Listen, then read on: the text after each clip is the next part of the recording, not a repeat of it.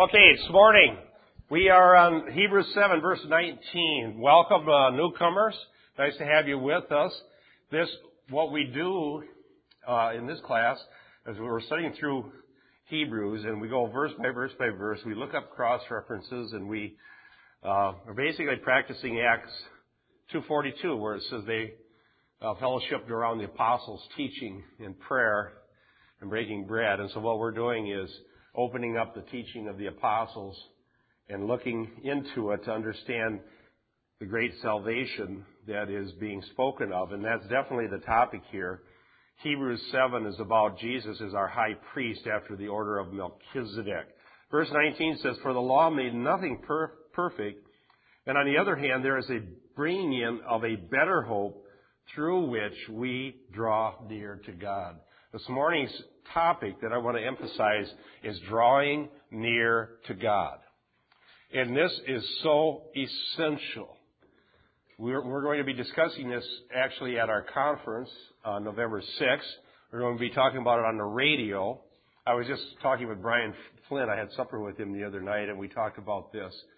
And I think that a lot of the things that are getting people into trouble is a failure to understand that you can't get any closer to God than you will through Jesus Christ. Amen. And so there's a lot of temptation to try these man-made techniques to try to get close to God. But the Bible is very clear about how we draw near to God. And it isn't through meditative techniques. It's not through altered states of consciousness. It's not through doing some 40-day program. But it's through our great high priest, Jesus Christ. Yes, Keith?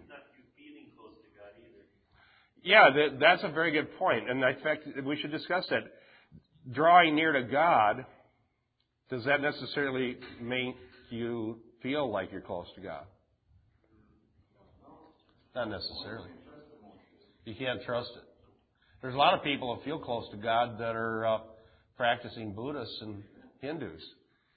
They feel close to God, but it doesn't mean that they are. So we need some objective understanding of how we can be close to God. And the Bible says because remember when Jesus was crucified, the veil was torn in two from the top to the bottom. It says in Hebrews that Jesus entered into the heavenly sanctuary, that His blood was poured out on the mercy seat in heaven to take away the sins of the people, and that He sits at the right hand of the Father, and that He's making intercession for us, and that if we come to God on His terms through the gospel of Jesus Christ, that we get as close to God as we possibly can be until He returns, or we die to go with Him.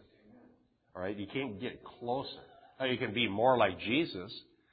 You can learn, grow in the grace and knowledge of the Lord, but you're as close to God as is possible because we have this great high priest.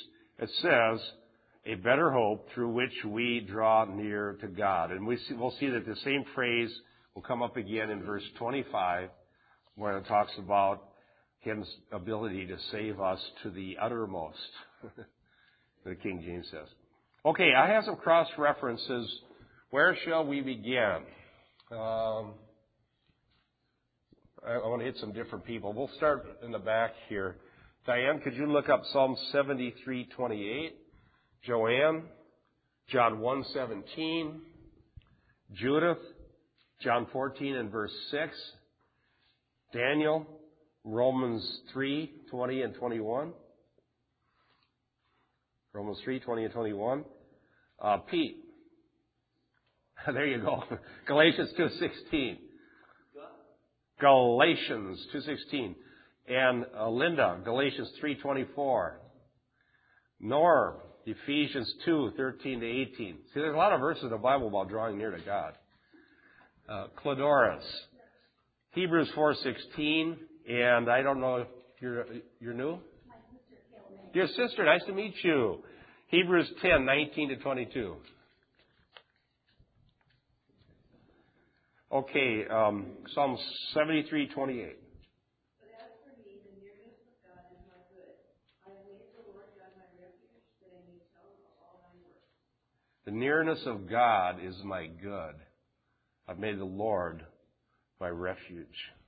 That was Psalm 73. John 1 and verse 17, Joanne.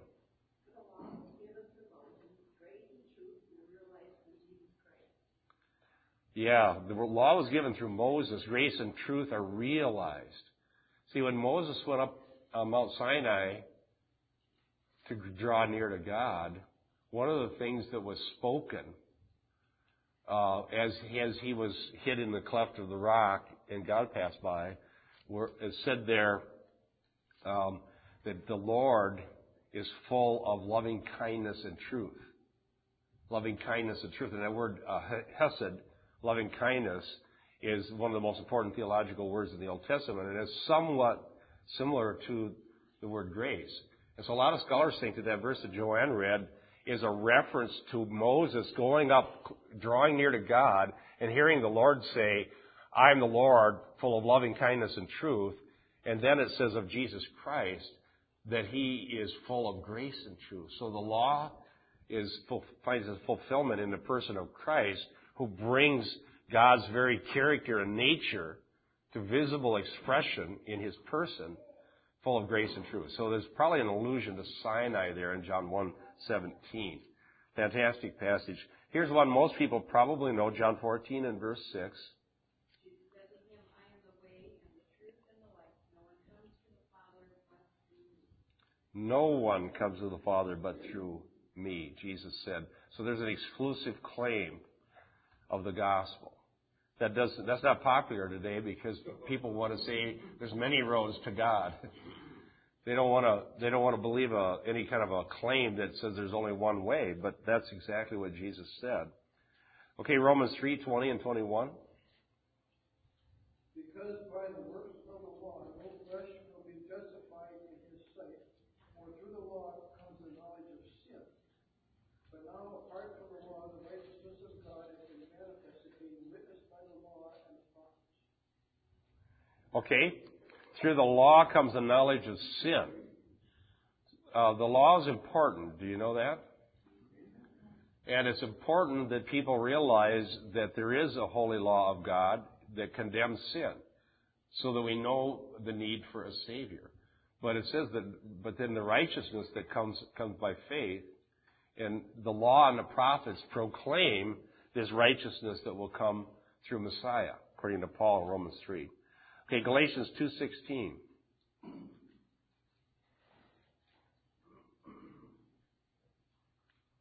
Knowing that a man is not justified by the works of the law, but by faith of Jesus Christ, even we have believed in Jesus Christ, that we might be justified by the faith of Christ, and not by the works of the law.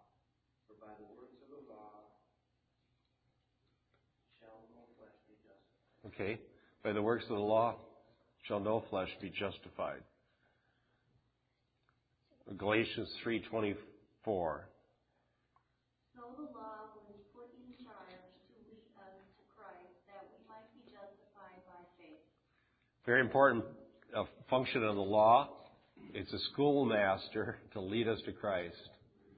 And as has been pointed out, and we've discussed this here, John MacArthur wrote a whole book that helps us understand it, called Hard to Believe.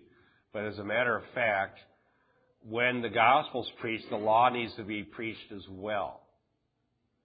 Because people need to understand their lost condition in order to appreciate the need for a Savior. All right? And when the law is not preached with the gospel, you end up with this better living through Jesus idea. Sort of a what Ray Comfort calls life enhancement preaching. Yeah. The power of the gospel is the gratitude that we have towards God for giving us a free gift. The more we understand our neediness, and the gap between that and the goodness of God and coming in saving us from our neediness, the bigger that gap is, the more power the gospel has in our life. Without the law, you don't have anything. I think I'm good enough. The gospel has no value. Right. And the life enhancement idea is that basically, if you become a Christian, you'll have a better life. And what Ray Comfort pointed out accurately is that it's basically selling people a bill of goods, because we don't know the future. In a lot of cultures, even in America, sometimes when you come to Christ, you lose your job, you lose your family. You end up, if somebody says we're going to have a better life, you're going to be happier, you're going to be more healthy and wealthy, and you'll have more friends, all this wonderful thing. And then so they believe the gospel, and then everybody rejects them, and they get all this persecution. Race is just like selling them a bill of goods, because that's not what the gospel promises. It is better, but you can only. Yeah, exactly. It's only better if you appreciate the glory of the gospel and the value of fellowship. What's that? There's no eternity, it's not better. There's no eternal life, and we're just silly. Well, actually, Paul said that, didn't he? He said if we hope in Christ in this life only, we are all men most miserable.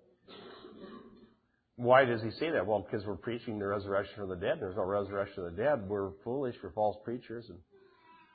But I do believe that even at that, though, objectively, I think all of us would not go back to what we had before, whatever it was. I wouldn't. I definitely like my gospel family better than my pack of sinner friends.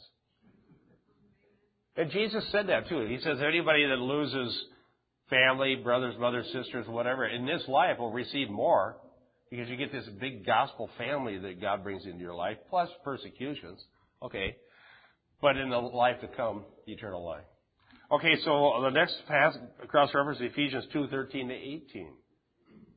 But now in Christ Jesus, you who once were far off have been brought near by the blood of Christ. For he himself is our peace, who has made both one, and has broken down the middle wall of separation, having abolished in his flesh the enmity, that is, the law of the commandments contained in the ordinances, so as to create in himself one new man from the two, thus making peace, and that he might reconcile them both to God in one body through the cross, thereby putting to death enmity. And he came and preached peace to you who were far off, and to those who were near. For through him we have access by the Spirit to the Father. There it says it all right there. We're brought near. We have access. We're brought into this gospel family. And we're able to come to God through Christ. Hebrews 4:16. Let us therefore come boldly to the throne of grace, that we may obtain mercy and find grace to help in time of need. Great verse, isn't it? Yeah. So God has help for us in our time of need, and we find grace from this throne of grace. Hebrews 10:19 to 22. Therefore, brethren, since we have confidence to enter the holy place by the blood of Jesus, by a new and living way opened for us through the curtain that is his body, and since he has a great priest over the house of God, let us draw near to God with a sincere heart, in full assurance of faith, having our hearts sprinkled to cleanse us from the guilty conscience, and having our body washed with pure water. Wow. Wow. A new and living way that we can draw near with confidence right into the very holiest place. Like I said, people aren't familiar enough with the book of Hebrews, or I don't think they'd say some of the things they say or believe the things they believe. One person came and said to me, maybe I mentioned this last week, but she said, well, I'm going to another church now. And I said, well, that's fine. Tell me about it. Well, the reason I'm going is that I'm going to this Jewish Messianic congregation, and when I have this prayer shawl on, I feel closer to God. Well, I don't have anything against Messianic congregations. That's not the problem. But the problem is the theological belief that somehow if I have this shawl on, that's going to get me closer to God. Or whatever. You can't. Let me make a real bold claim. You can't go down to a store and buy something that's going to make you closer to God. Save maybe a Bible if you believe it. Okay. What's that? Candles? I don't know if candles are doing. What about beads? I got an email from somebody. It was interesting. I got an email from our CIC reader who said, I really liked your article on Theophostics, but I have to take issue with one thing that you said. And he says, I'm a Roman Catholic, and I think you were very right on about your Theophostic Ministry article, but you shouldn't have said this. And then I said something about anywhere from crystals to rosary beads. People, I said something like that in there. The people are thinking that there are these things that they can do that'll make them closer to God. I mentioned that in my article. And he says, you shouldn't have said that about rosary beads. Then he explained his belief that these were really just legitimate prayers or what have you. It's just a means. Did you used to have those? I did the 9 first. They call it the 9 first Fridays, and you would fast every Friday for 9 months. You couldn't miss, so you had to start over.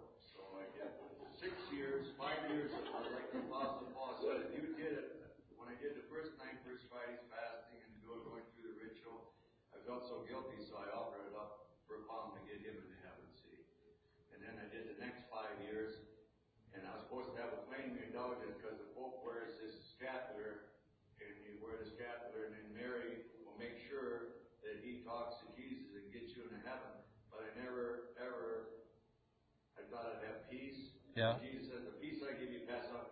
So I couldn't get any peace. Nothing against Mary because her testimony is, my soul doth magnify the Lord, my Savior. I say this to Catholics, if she could, she'd slap you right in the face for coming to her instead of God the Son. And I never had any peace. But like you say, yesterday I was talking to an inventor at Trinum, and he says, and his wife's a doctor, and they go in this Catholic church, so they go to another Catholic church. Why? Because the preacher's real nice. I said, now you're a man that writes formulas on the wall, and you're the nicest guy in the world. Now what if you wrote a rotten formula that was a lie, and you had all these scientists there with you? What would they think of you? You're a nice guy, but we're going to go along with your formula that's false. They'd say, we don't care how nice you are. Your formula is not worth the darn, it's wrong. Well, I said, the same with the truth. You may not like the preacher, you may not like it, but if a scientist that isn't worth a darn gives the formula and it says 2 and 2 is 4, you don't care about him, it's the formula, it's the truth. You don't go there because they're nice, you go there because they tell the truth. That's what you need, the truth. Good. Everybody switch in churches, because in the Protestants especially, well, I like this guy nice, I like the music, I like this. Well, That's true. So Dan, you're saying I'm not nice? I know. I totally agree. If I don't tell you the truth, I don't care how nice I am, don't listen to me. The nicest preacher is the one that preaches the gospel. Oh, boy. Okay, so the passage we read there says, by the blood of Jesus, and which is shed once for all. So there's no other way. You can't go down to a store, buy an object, and take it home and put it into use and get closer to God. I don't care if it's a prayer shawl or beads or candles or little things that you can put in your window that, the light comes through and it makes you, Yeah, there's no object that'll make you closer to God. And that's why it says faith is the evidence of things not seen. We've talked about that. Yeah. The same thing. There's no feeling or experience that makes you. You can't buy a feeling or you can't buy an experience that makes you closer to God either. Go Right. to some convention or some Benny Hinn crusade or something like that and have this feeling to say, now I'm closer to God too. It just doesn't work. Yeah, I know. They call it doing carpet time. Have you heard that phrase? That came out of this. Yeah, the Toronto Blessing. They go and they get slain under the power and they lay on the carpet for a long time and then they feel closer to God. But that you just have to preach the gospel. It's a failure of faith. All of this is a failure of a faith in the sense, just like the Hebrews were being tempted, because that real high priest that they still had the sacrifice, still had the temple. This was written before 70 A.D. They could go down and see the real high priest on the earth that they could talk to and see and watch his exemplary, garb and how wonderful that is.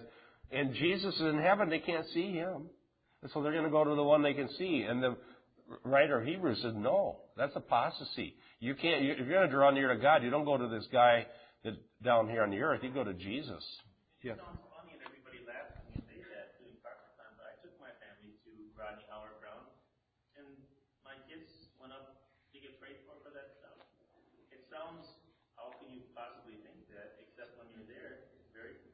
At the time, it seems to make sense. Huh? And I'm sure that when you have the temple period, the priest could say, see, I'm in the, you read Leviticus and that's me.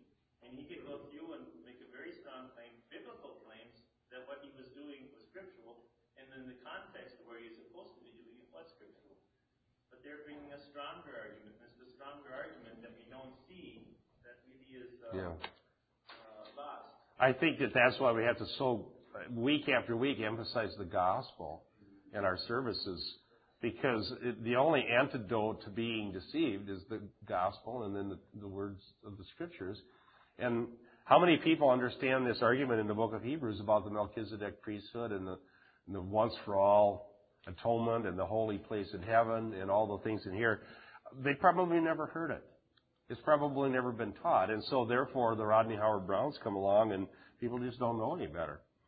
So that's why we need to get the gospel out. Well, let's go to verse 20 now of Hebrews 7. Inasmuch as it was not without an oath, in verse 21, for they indeed became priests without an oath, but he with an oath through the one who said to him, the Lord has sworn and will not change his mind. Thou art a priest forever. So here is a difference of kind. The priests, the Levitical priests were priests because of their lineage, because of their descendancy from Levi. Jesus is the high priest forever after the order of Melchizedek, and one of the things that confirms this oath is Psalm 110 verse 4. Thou art a priest forever. This was spoken in eternity to Messiah and written down in the inspired scripture in Psalm 110 and verse 4.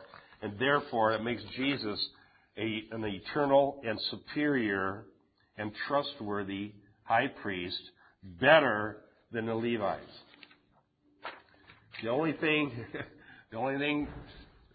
there's no reason to go back to the Levitical system according to this, and they're being tempted to do so. Yes, Karen.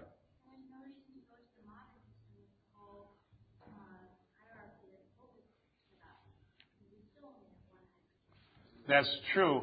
And you know, it's interesting about that. When I'm writing this article on means of grace, I got out the Catholic Catechism to make sure I quoted from it, because we have some Catholic readers, which is kind of surprising, but they're out there. And one in particular, this guy Gerald, every time he sees anything, he gives me an email. Why did you say that? You don't understand. So I always make sure I go to the actual primary source, which is I have their latest.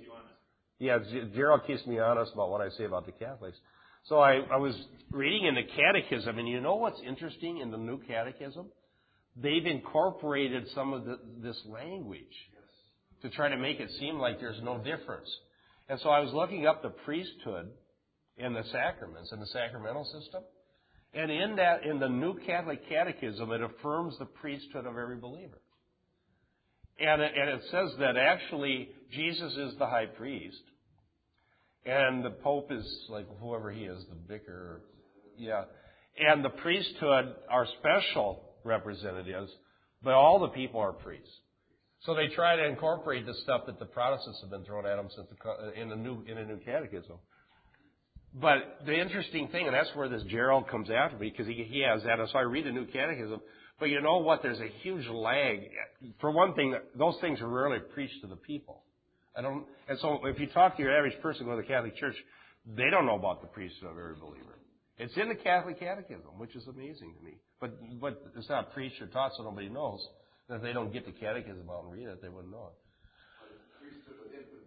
it. Yeah, I know. I was looking that up in there too when I started looking up their idea of the sacraments. Well, anyhow, the point is there is a priesthood of every believer and one high priest, Jesus Christ, and we all have access to God through him. Jesus is the eschatological priest, as they say in theology. Here's what William Lane says. It asserts categorically that the new priesthood is a divine institution unconditionally validated by God's solemn oath. The divine oath verifies the absolute reliability of the priesthood of Christ, upon which the hopes of the Christian community are anchored. The achievement of its purpose is assured. So we have a guarantee, and that's what the next verse goes on to say. But first, a couple cross references. Carolyn, could you look up Malachi 3:6, and Denny, Lamentations 3:22 and 23.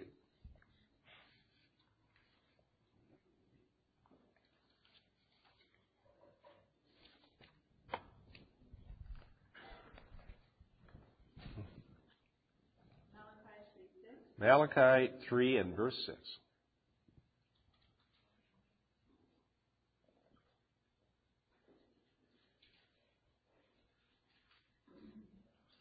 I, the Lord, do not change.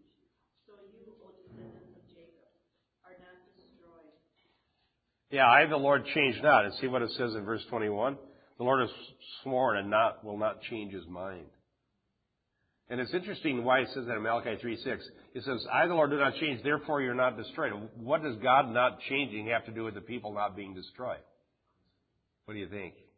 Loving kindness is the same. Yeah, he called, the gifts and callings of God are irrevocable. He called the patriarchs, it says that in Romans 11. He made an oath that these are his people, the Jews. And so, because he doesn't change, basically he's saying, the way you're acting, I would destroy you. All right? But I made a promise, and I don't change, so that's why you're not destroyed. Amen. Amen to that. Okay? That's what the homosexuals do. They wave the rainbow flags where it's like mocking God, reminding them of the covenant. You know, you can't destroy us. Oh, the rainbow thing. Yeah, because Wow. you wouldn't believe the flags and banners that all have to do with the rainbow.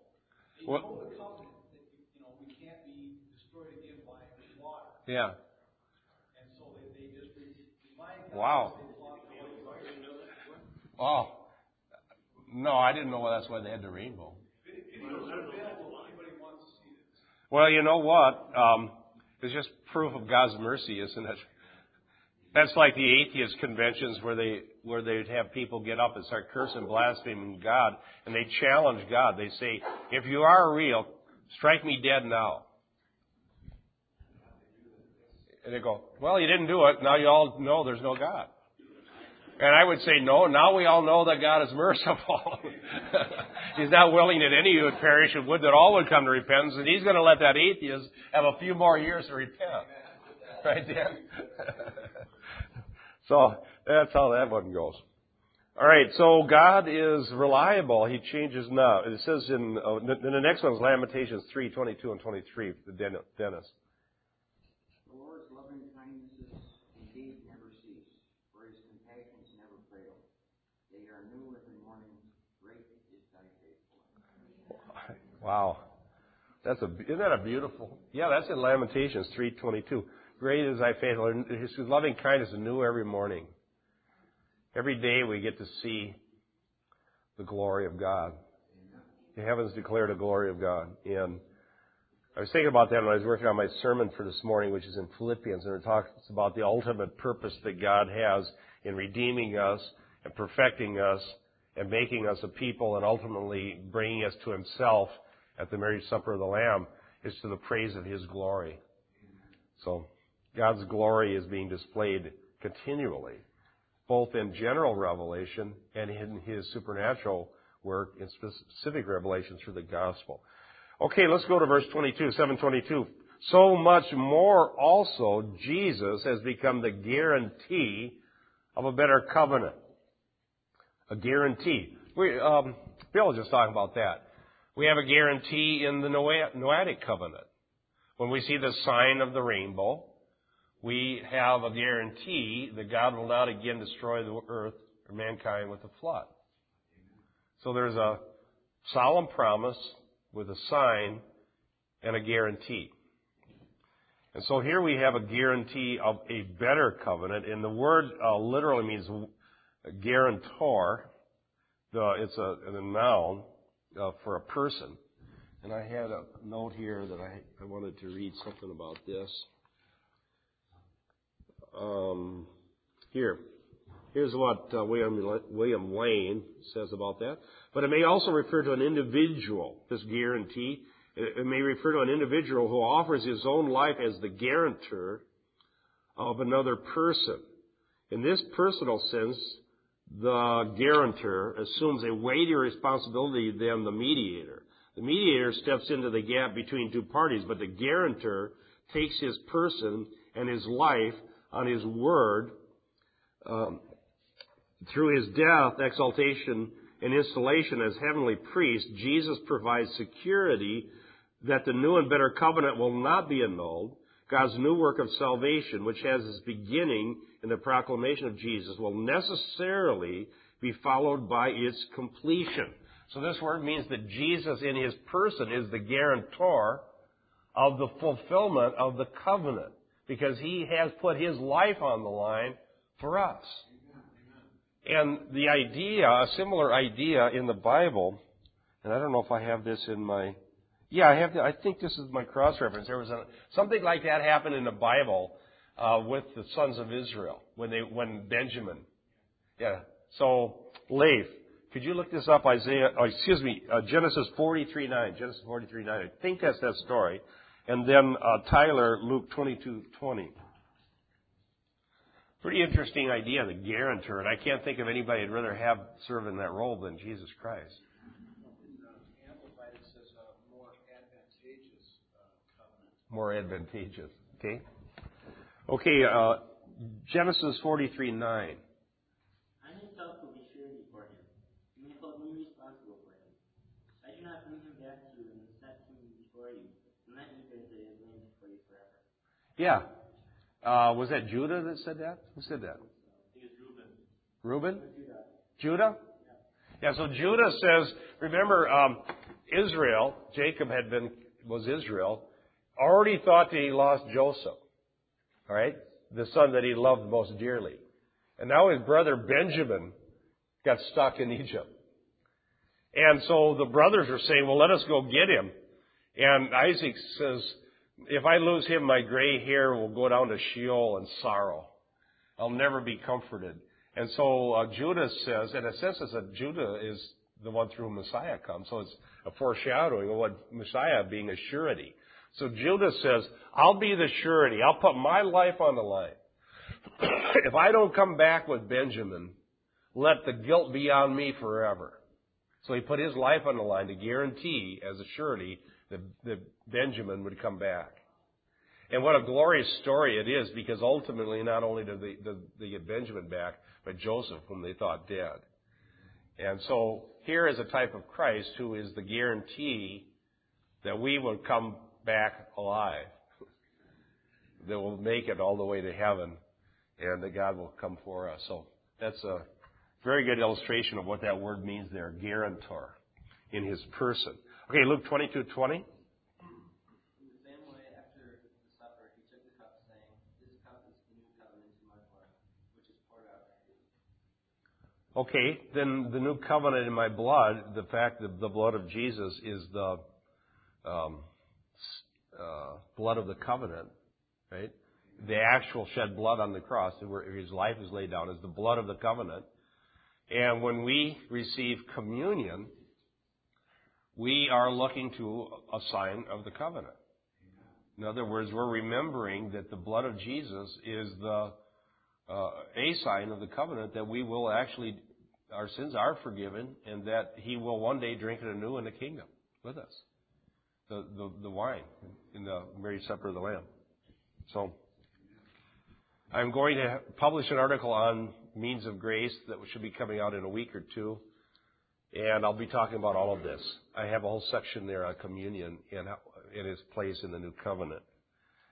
And sadly, the communion is so covered with layers of church tradition, it's hard for people to see past the tradition to the glorious truths that are revealed in the Scripture about it.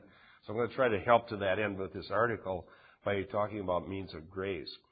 Okay, so the guarantor is Jesus himself. Hebrews 7:23. And the former priests, on the one hand, existed in greater numbers, excuse me, because they were prevented by death from continuing. Verse 24. But he, on the other hand, this is a contrast, because he abides forever, holds his priesthood permanently. So now we have the many and the one. We have the many priests, the many Levitical priests. According to my research, Josephus said there had been 83 high priests from the time of Levi to the time of Aaron to the time of 70 AD. So they counted 83 of these people. Plus there's all the ranks of priests. And so there are many numbers. But that doesn't make them superior because of numbers. The numbers were because of something lesser about them. The numbers were because they died. And so we had to get new ones. But because Jesus is eternal, and He's a high priest according to the eternal decree of God, as spoken in Psalm 110 and verse 4, He abides forever, so there's only one. Forever and ever and ever for eternity, there's one priest that we need, and that's Jesus Christ. The one in the many. Now, Noel, could you look up Exodus 40 and verse 15? I think that may be important. Exodus 40 and verse 15.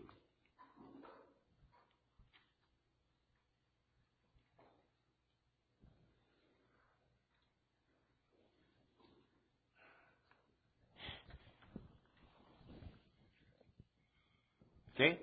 40:15. Yep. And anoint them as you anointed their father, that they may serve me as priests, and their anointing shall admit them to a perpetual priesthood throughout their generations. Yeah, and the thing that's interesting is that someone might point out, well, they have a perpetual priesthood, but it's only through their generations. Okay, so it did say they would have a perpetual priesthood, but only through their generations. Whereas Jesus' priesthood is assured from all eternity, and it has no generational limitation. So when they say perpetual there, how does it end with Christ? Well, that again, you have context. I think this will come up in the debate. By the way, I hope everybody goes to the debate on October 15th. We're going to debate about whether Israel still has a future in God's plan. And when we have those debates, your question often comes up because people can look up in the Old Testament and find different passages where it says forever, but then we know that it didn't end up being forever. Okay, that something stopped or changed and it wasn't forever. So therefore they'd say forever can't be taken literally. Could you say in this one too that their generations could be have the right to that priesthood forever, literally forever, but because the covenant that the priesthood supported was changed, it doesn't matter anymore. Right. See, the context has to determine. Because the covenant itself, the priesthood might continue Right. in some way, but if you're supporting something that doesn't continue, it doesn't matter. Right, and so we'll have to talk about that. It's very important. For example, forever. Well, the land was given to Abraham and his descendants forever, right? But yet, from that promise in Genesis to this very day, there's a lot of history where they didn't have that land. Okay? They're there now. No, there were times where they were just like 135 AD during the Bar Kokhba revolt. The Romans came in and demolished Jerusalem and scattered the people, killed many, many Jews. That was far worse than 70 AD. The worst pogrom. Well, there's a few Jews here and there, but they didn't own the land in the sense. Or even Jeremiah, because the remnant that was left there, they went down to Egypt. They went to Egypt. There were times where it was just basically nothing. So the point didn't mean that they would actually have the land. In fact, they've never yet had the land as promised to Abraham from the great river, from the Nile to the Euphrates. They've never even had it once yet. So in that case, we'd say the land promise is God's eternal promise. But as history unfolds, at times they rebelled and apostatized and were driven off the land. But then it was restored. But the promise still holds. Okay, so that's how I would understand that. But let me read something that might help answer Kara's question. This is from this fantastic commentary, very technical but very useful, William Lane.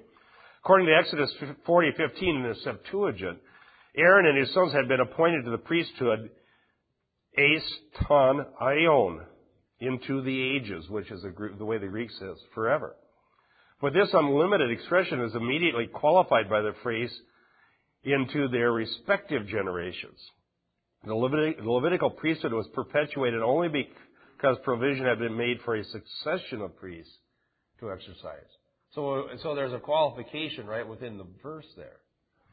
Now, we'd have to look at each case to determine when it means forever literally and when it may not. You'd have to look at the context. Talk about inheritance. Before the foundations of the earth, God says that we were in the book of life. In Revelation, it says the same thing. They're in the book of life. Well, I'm in the book of life. I have an inheritance. It's in heaven. I've never set foot on it, but it's there. Just like the Jews at one time haven't set foot to that inheritance is theirs. I have an inheritance in heaven before the foundations of the world was ever created that God had put there. It's there. I've never set foot there. But God made that promise for salvation, for eternal security, and it's there. It's kept in place for me, and all God's saying is, do my will and build your home in heaven. Another thing Jesus suffered, he said in Matthew 22:42, Father, if thou be willing, remove this cup from me. That was God's emotions. He learned suffering through obedience, Jesus did. But nevertheless, he says, Father, if thou be willing, remove this cup from me. Nevertheless, not my will, but thy will be done. Where do we say that in the Our Father? His will what? Be done. He obeyed the Father through emotional pain, suffering through Jesus. Jesus learned suffering through obedience, so do we. To the Father, so that we have this inheritance in heaven that's well preserved. It's there. Yeah, that's true. Enjoy it now. Rejoice in it now. Even though the Jews are going to get their promised land, they can rejoice ahead. And that's what God says. He says, come to my house. You don't have to come, Jesus. I know you will do it. So the key is to be thankful ahead of time. Amen. It's reserved in heaven. In fact, we're going to find that in Hebrews here. Verse 24, but he, on the other hand, because he abides forever, holds his priesthood permanently. All right, some more cross-references. Excuse me, Pat. 1 Samuel 2:35, Paulette. Romans 6:9, Sam. Revelation 1:18. 1 Samuel 2:35, as soon as you find it. I want to at least get started on verse 25 because it's the best one.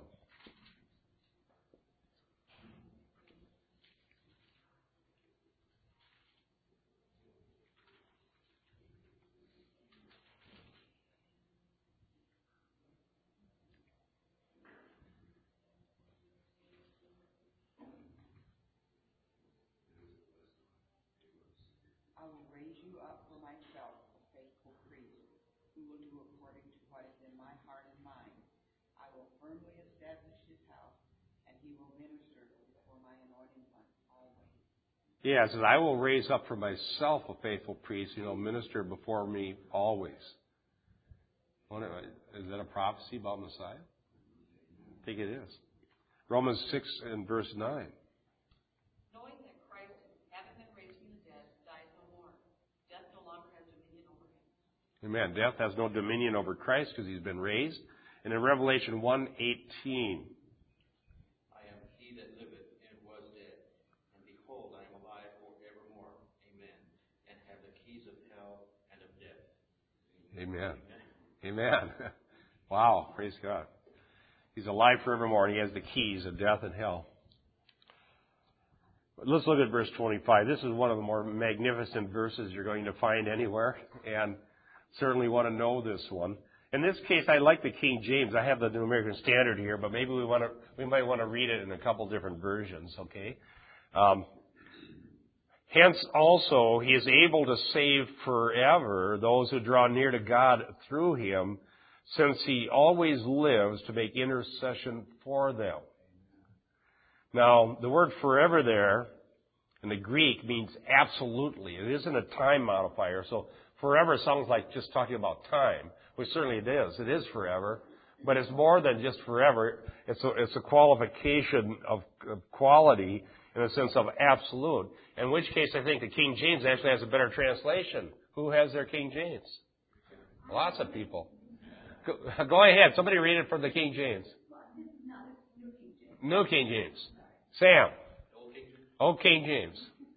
Wherefore he is able also to save them to the uttermost that come unto God by him, seeing he ever liveth to make intercession for them. He is able to save them to the uttermost.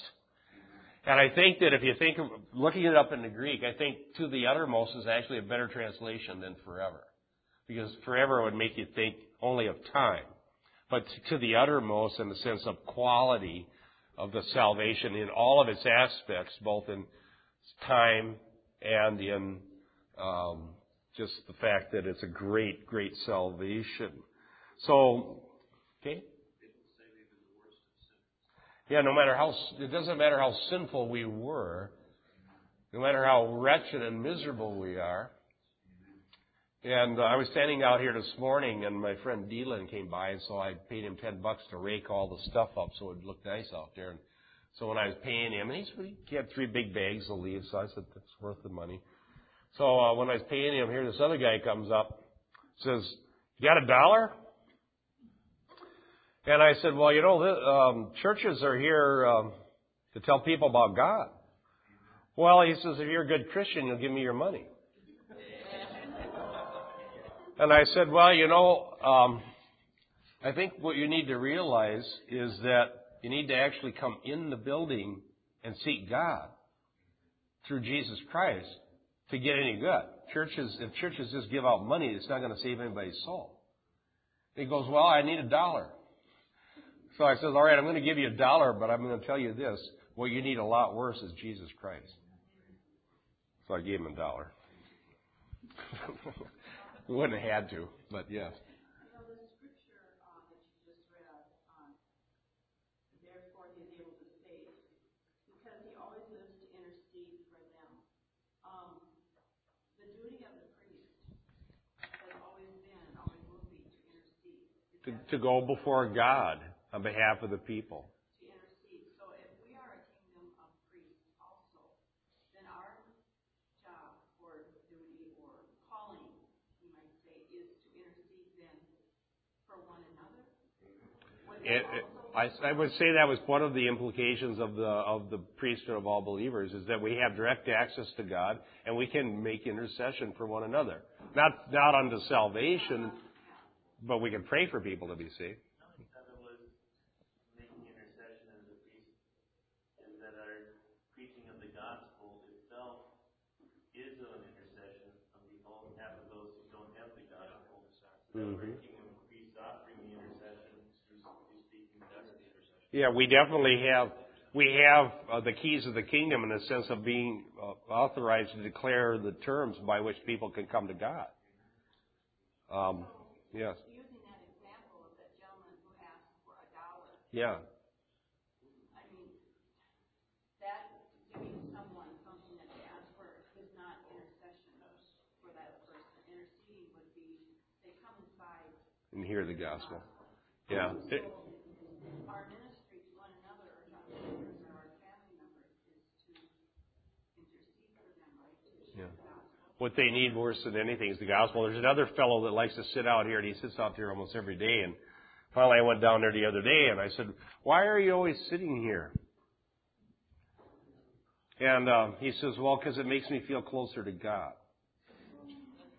And so then I use that as a, springboard. I'm learning from Dan over here, who knows how to preach the gospel. I says, the building here isn't what makes anybody get close to God. This is just a building made out of stone. Yeah, this Christian Science built it. Yeah, really. Yeah. Yeah, this was built by Christian Science back in 1914. But I said, really what gets you close to God is the gospel. And I explained the gospel to him. And I said, you need to come inside and hear the word preached to be closer to God through the gospel and through the work of Jesus, not through the building. The building doesn't mean much. Well, he kind of just was, wasn't tracking with me very well. But that's our mission, is to bring the gospel. Now, we're going to go back and start with this verse because I have a lot of cross references on Hebrews 7:25 about drawing near to God. And I think this is a profound concept. And the idea of Jesus continually to make intercession for us, that is also necessary not only to be understood and taught, but it should inform us as far as our daily walk. Is really what a fantastic privilege we have to go before the throne of grace where the one who paid our debt before God actually intercedes for us. Is that right, Ryan? He likes that theme. Okay. So time we'll have some coffee and fellowship here, and then church starts at 10:30. God bless you.